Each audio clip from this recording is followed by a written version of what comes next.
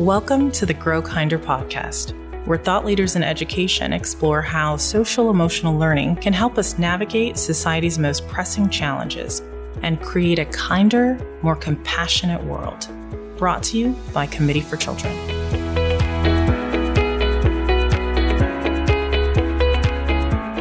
Welcome back, podcast listeners, to the Grow Kinder podcast. I'm your host, Andrea, and I'm here today, so lucky to be joined by the Interim Executive Director of GLSEN, Melanie Willingham-Jaggers. Welcome, Melanie. Thanks for having me. For any of our listeners who might not be familiar, let's hear a little bit about you. Let's hear about yourself and what kind of work you're doing at GLSEN or have been doing at GLSEN over your time there. Sure. Well, my name is Melanie. I use she and they pronouns. I'm the Interim Executive Director at GLSEN. That means lots of things. And I'm relatively new to GLSEN. I've been here just under 2 years. It'll be 2 years in September. And I'm just so happy to be both at GLSEN, but also having the opportunity to do some leadership at GLSEN.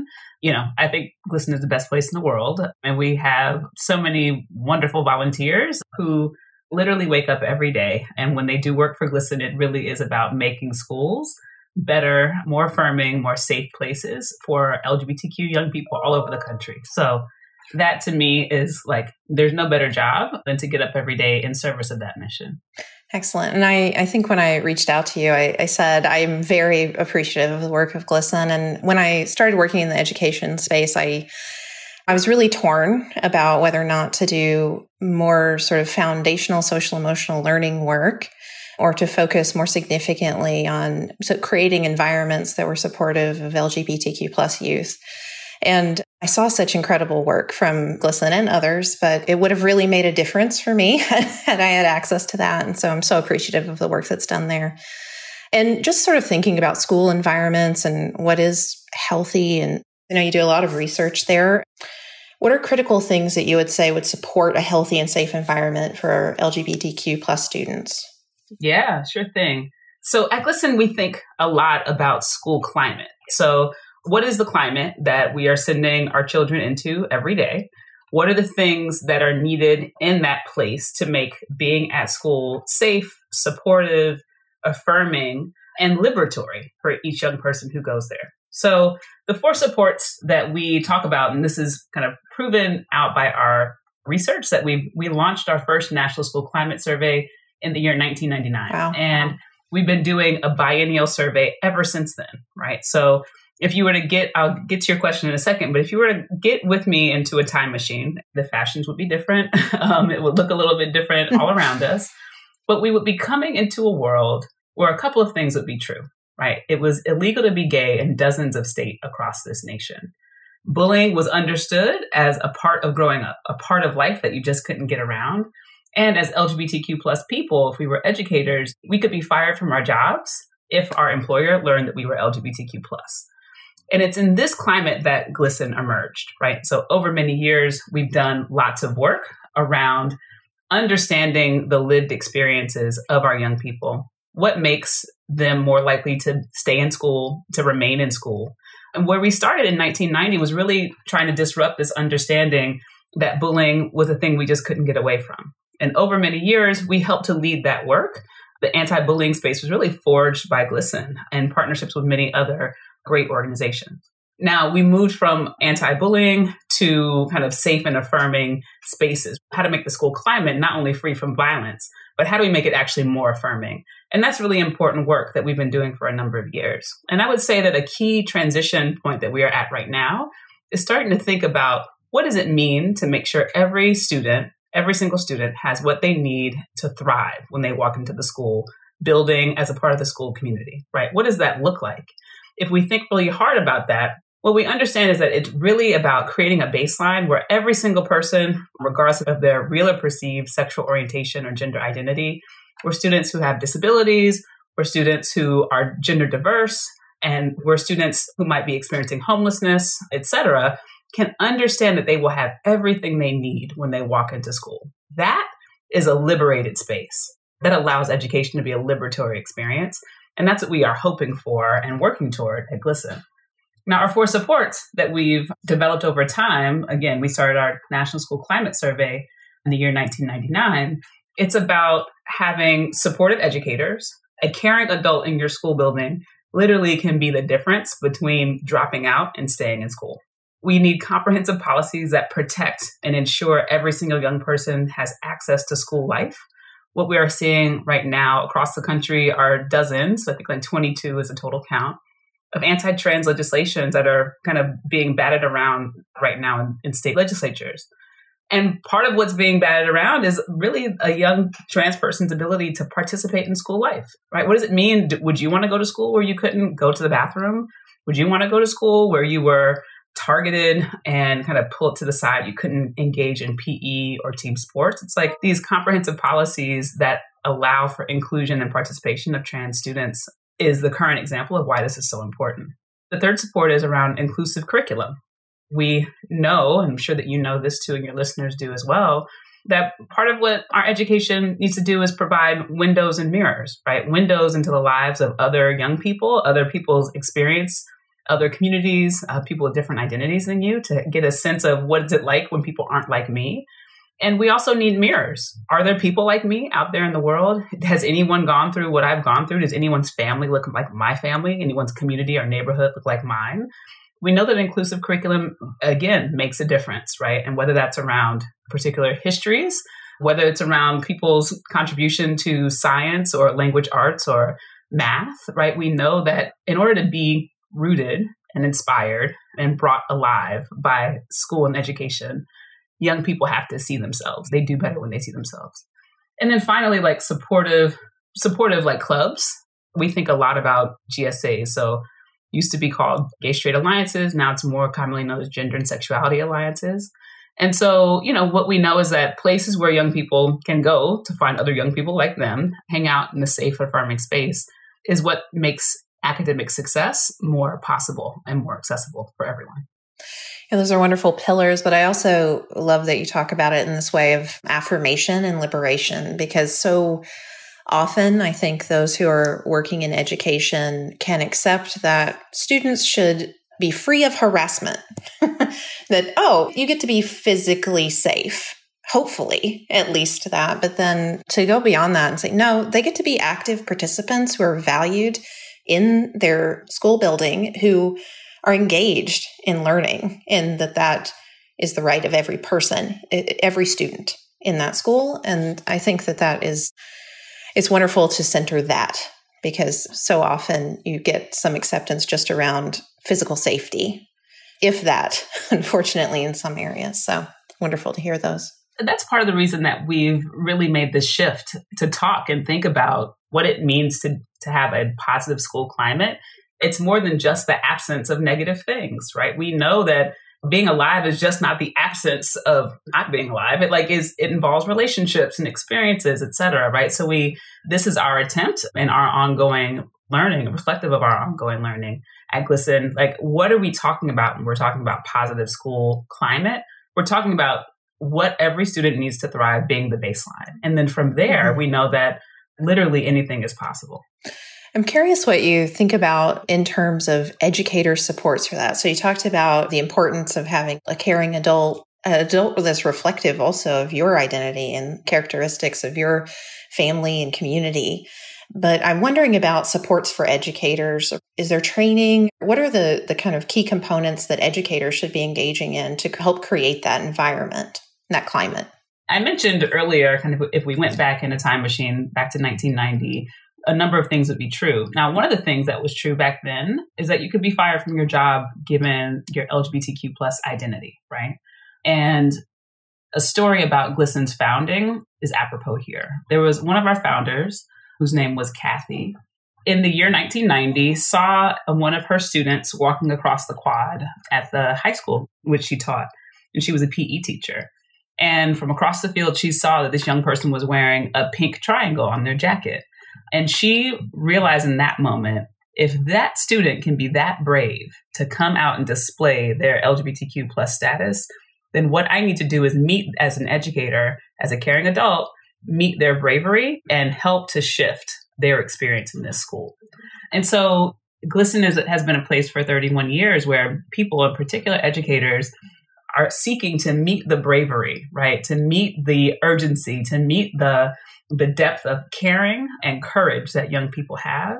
And they've done that, right? And so what we try to do at Listen is to support educators to have the tools they need as they go forward in supporting young people. So given that actually it was just in June 2020 that the Bostock ruling came down from the Supreme Court, making it illegal to be discriminated against as an LGBTQ plus person in school or at work. And so I think we should celebrate that is a really big deal for the first time in this country's history, right? LGBTQ plus people are no longer able to be legally targeted by their employer and terminated. That's great. There's more work to be done, but that is a thing for us to celebrate. And also to the point that we were making earlier around being able to be seen, having a young person in your school, in the school, being able to see someone who looks like them and who they know is like them in other ways.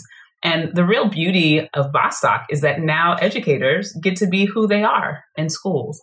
We understand the importance of cultural competence across many other identities.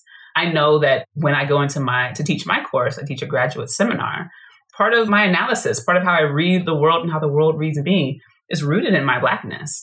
Now, I shouldn't be, and this was, made law decades ago, right? I shouldn't be expected to be any less Black, or that my Blackness should not be a barrier to me being able to be an educator. Now, there's a little bit of that same protection brought in for LGBTQ plus people, and that's wonderful. So Listen is here with resources, materials, curricular guides, and resources that we're working on literally every single day to try to make it easier for educators to be the person that is the caring adult that gets to see young people and be seen by them. So that's our work. When I first joined Committee for Children, I was fortunate to work with someone who had been an educator for decades prior to that. And during their time as an educator, could not be out and own their identity within the school system here in Washington State, which I think as someone growing up in Kentucky, I always assumed would just, have more, be even more progressive, that there would be some relief there, but that was not the case for this person. And they told some stories about not being able to be themselves in their school environment and with those students. And I think really how it affected them in their ability to teach and teach well. And so I think you're right, we're at such a landmark moment that there will be those protections. And of course, we know that still there will be discrimination and it will be difficult to be out in those contexts. And there will be families that may or may not be supportive of educators being out and teaching their children. Are there also things that you do as far as the broader community and the families that are engaged with schools that are helpful for educators, either educators that are LGBTQ plus or those who are trying to really create that space for their students? Yeah, part of what we do all over this country is partner with volunteers. We have 44 chapters in over 40 states across the country, with a third of them being kind of between Southern Maine and Northern Virginia, but the rest of our chapters are largely in the South and the Midwest. And so, imagine, right? These are sometimes urban, largely suburban folks, maybe even rural folks who are concerned and dedicated to improving school climate for LGBTQ plus kids. What we work to do at Listen is put advocates and volunteers, right, in conversation with others about their experience, about young people's experience, and really being in partnership and allyship with young people to help change the conditions of their schools. And so, yes, it's important for LGBTQ plus educators to kind of be out at school, to be seen and visible. It's also really important for these educators to be connected to community, right? So we do work, again, in over 40 states in this country that does work at the school level, right? We have model policies that help to provide a guide to help school leaders, whether they are kind of school administrators or district or even higher, understand what policies need to be in place to create inclusive both facilities as well as an inclusive culture, school culture and climate. I'm curious what advice you might have for, let's say I am an educator, an advocate, and I'm in an environment where those within the LGBTQ plus community are just not seen, not heard, not valued. Do you have advice for them? It sounds like there's network, right, to connect to, there's resources, but I'm just curious, is there anything else that you would sort of say to them? And it can feel incredibly lonely to be in that position too. So I'm sure there's if you have advice around how to shore yourself up in that situation too. Yeah, it is really difficult. And I would say a couple of things. There are ways in which we can seek to take care of ourselves kind of as individuals, but we are social creatures, right? And so really we understand that our safety, our affirmation, our kind of sense of self is actually deeply reflected in other people. And so I want to underline again how difficult it is, right? To be alone, to be the only or one of the few, and to not have people. And I would say that our power is in our people. So find folks. There's a way in which educators are constantly holding space for other people, particularly young folks who are deeply vulnerable and impressionable, brilliant, energetic, and it takes a lot of energy. At GLSEN, we have an educator advisory council, right, which are the educators from all over the country who didn't necessarily know each other before they came into contact with us. We meet with them on a regular basis to figure out strategies, supports. We also work to do regular webinars for educators. So if you are out there, can't figure out who else is out there with you, please come to GLSEN. We will do what we can to make sure that you have what you need, both in terms of resources and also knowing who's around and what people resources you have around you. But I would just say, again, it's like it is people who are our power. When our relationships are the places where we are both fulfilled and have our love cups filled, and which is really important, particularly for folks who give so much every day to young people. Thank you for that. So in our work in social emotional learning, we talk a lot about school climate and inclusivity. And I'm curious where you see social emotional learning or those themes, support, strategies around social emotional learning showing up in your work. And what part does that play in creating the environment that you're talking about? We do think a lot about kind of social emotional learning, right? We know that having a positive school climate enables young people to be present at schools, to be able to participate and exist there free from harm, harassment, etc. And we know that both the absence of the bad stuff and the presence of the good stuff, again, continues to open up these young people to be available for socially and emotionally and mentally, right, available for learning. And the things that are really right in the middle of our radar screen right now are two issues that we understand have everything to do with a young person's ability to feel safe enough, both physically and emotionally, to learn in schools. And it's twofold, right? One is around trans inclusion, which I've said a little bit about, but as a young person, as a member of the LGBTQ plus community, we understand that young people need to have full access to what school it has to offer. It's both the learning part, right? But it's also the connecting and relationship part. And we have to, again, have a place that is free from harm, free from exclusion, free from targeting, but also gives these young people, particularly trans and gender diverse young people, the opportunity to be a full part of school, right? Because we understand that it's at school that folks get to see themselves reflected, but also get a window into other people's experiences. So when thinking about sports, for example, it's the team building part of it. It's the problem solving part of it. It's being able to rely on someone that you may not have understood, kind of that you were able to rely on. It's being able to see someone else's strengths and what they can do really well. And it's that, right? That well-being, that sense of confidence, that sense of connection that's most evident in sports, but is what is under threat when trans exclusion is on the docket for some of the most powerful people in states across the country. The second piece, again, creating availability, right, for young people, mental, emotional availability for learning. We understand now, and I think ever deeper, that we at GLSEN have to help set a North Star toward police-free schools, right, for our people, for all of our folks, for folks who are deeply in the education world, for our people who are in the LGBTQ plus movement for rights and inclusion and for justice. We have to understand the ways in which the both real and perceived threat that is present when a school resource officer or a police person is on campus, the impact that has not only for LGBTQ plus youth, right, who are disproportionately pushed out of schools and disproportionately disciplined, more so than their straight and cis counterparts. We know that BIPOC young people are disproportionately targeted, right, met with physical violence, disproportionately disciplined when they come into contact with a school resource officer. We know that for students with disabilities, that's also true. We know that for students who are experiencing homelessness, that's also true. So when you think about our young people aren't just one thing. They are not like a queer little stick figure kind of walking around the world, and that's the only thing that they are. They are all of these things. They are LGBTQ+. They might be living with a disability. They might be an immigrant themselves or children of immigrants from an immigrant community and family.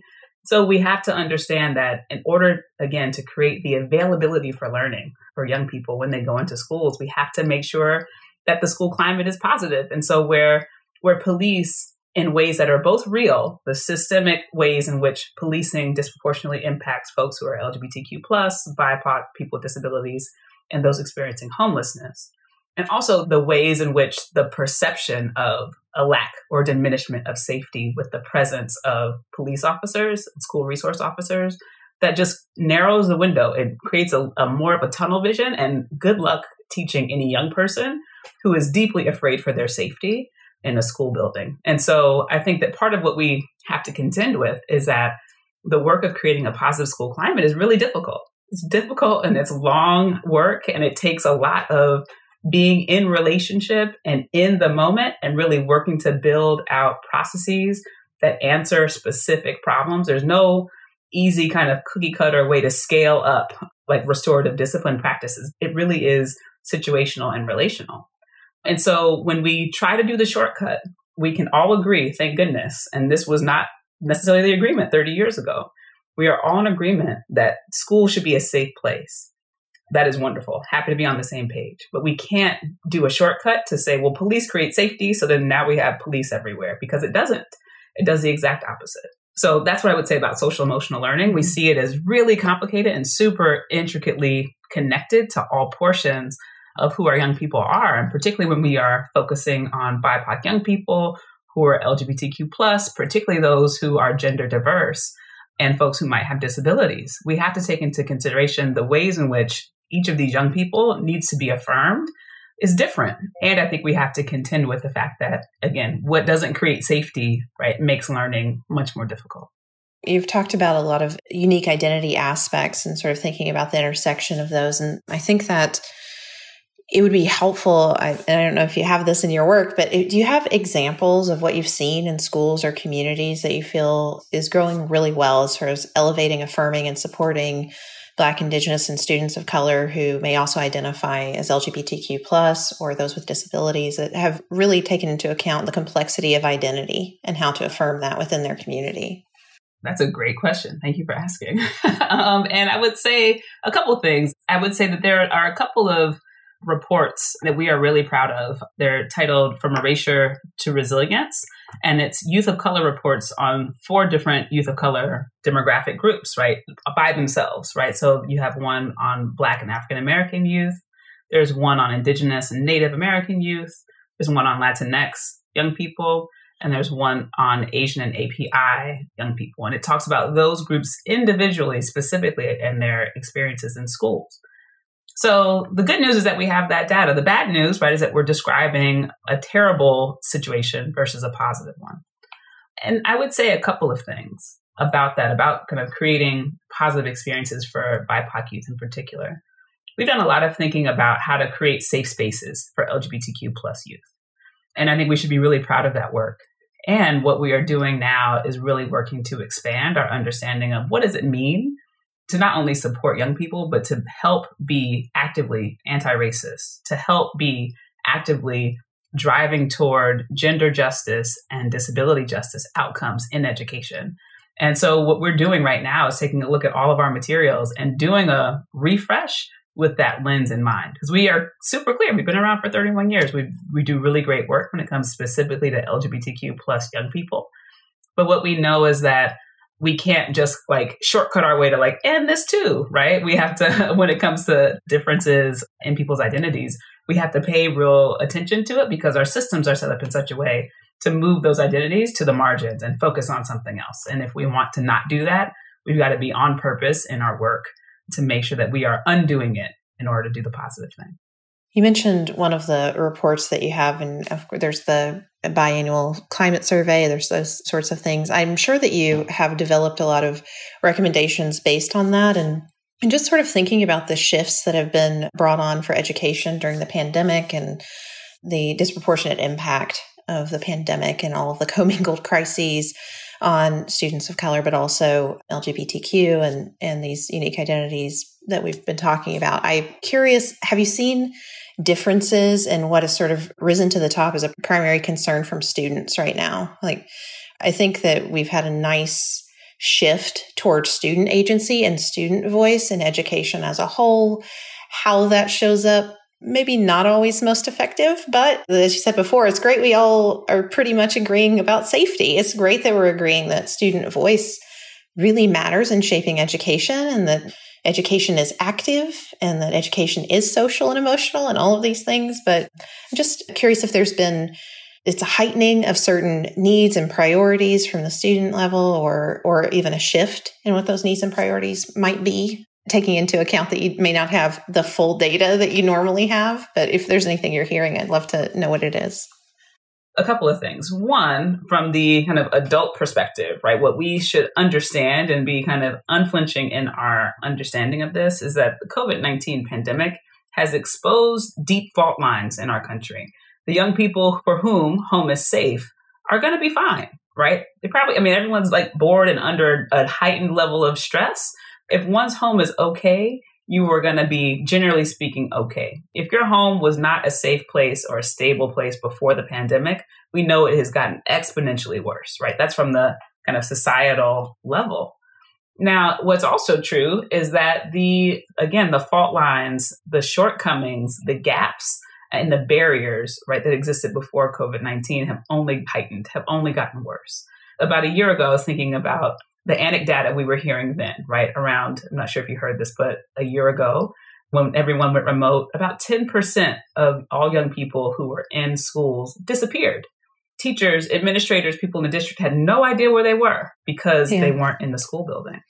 Yeah, that was terrifying data. Yeah, exactly, right? We know that young people who don't have access to broadband or technology, right, didn't have it even worse, right? So in places, I think it was in Baltimore or Philadelphia, where this piece of anecdata came out, where young people were encouraged by school leaders to get in a car and go to the parking lot of the school in order to complete their schoolwork.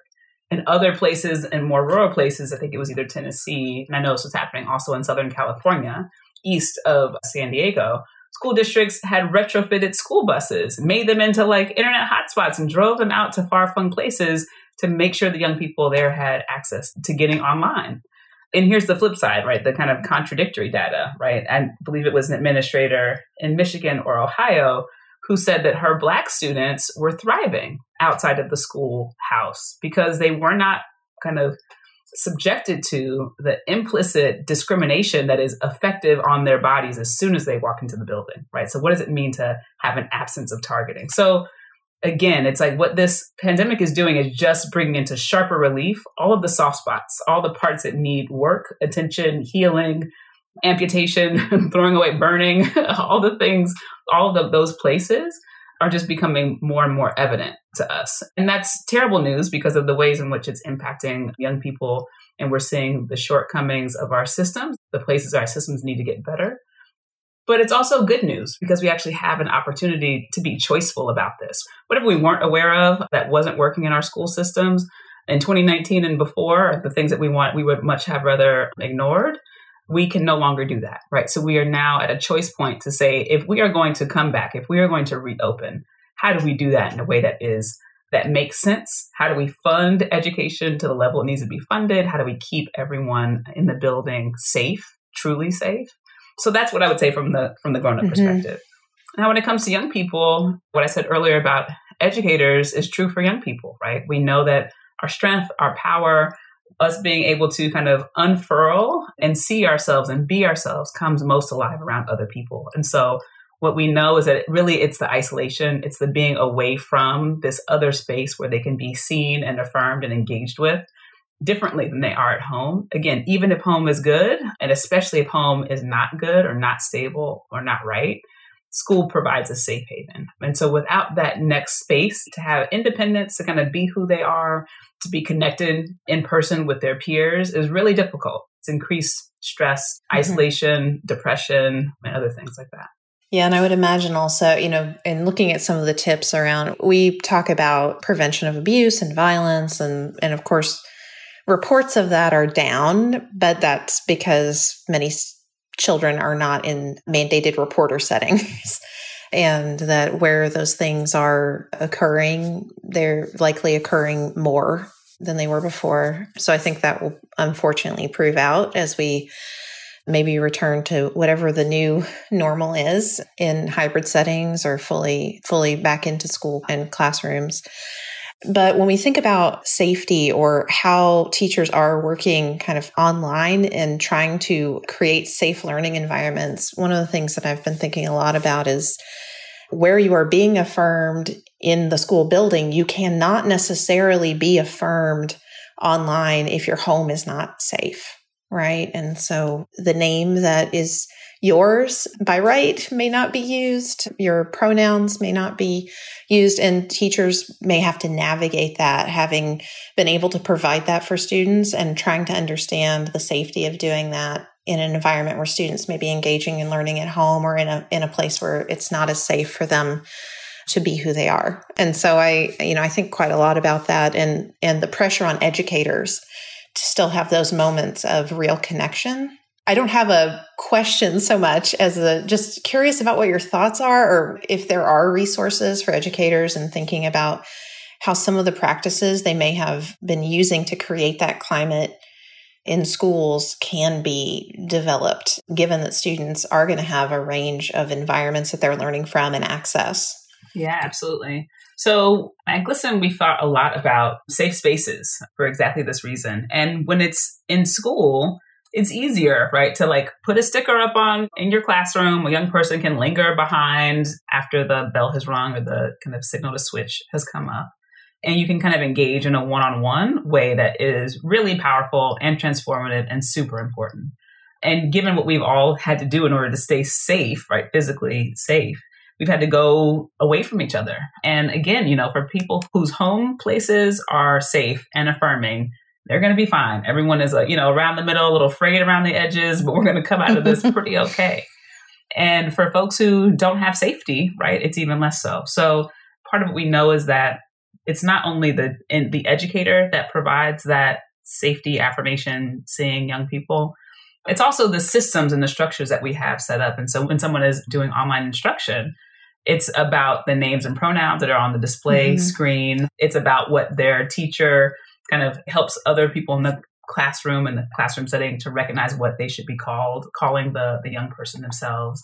How safe is it for them to be called that in their home environment? So these are all issues again. And when home is safe, then everything is built on a much stronger foundation. And when school is a positive place, well, then we're feeling that absence even more severely in moments like these.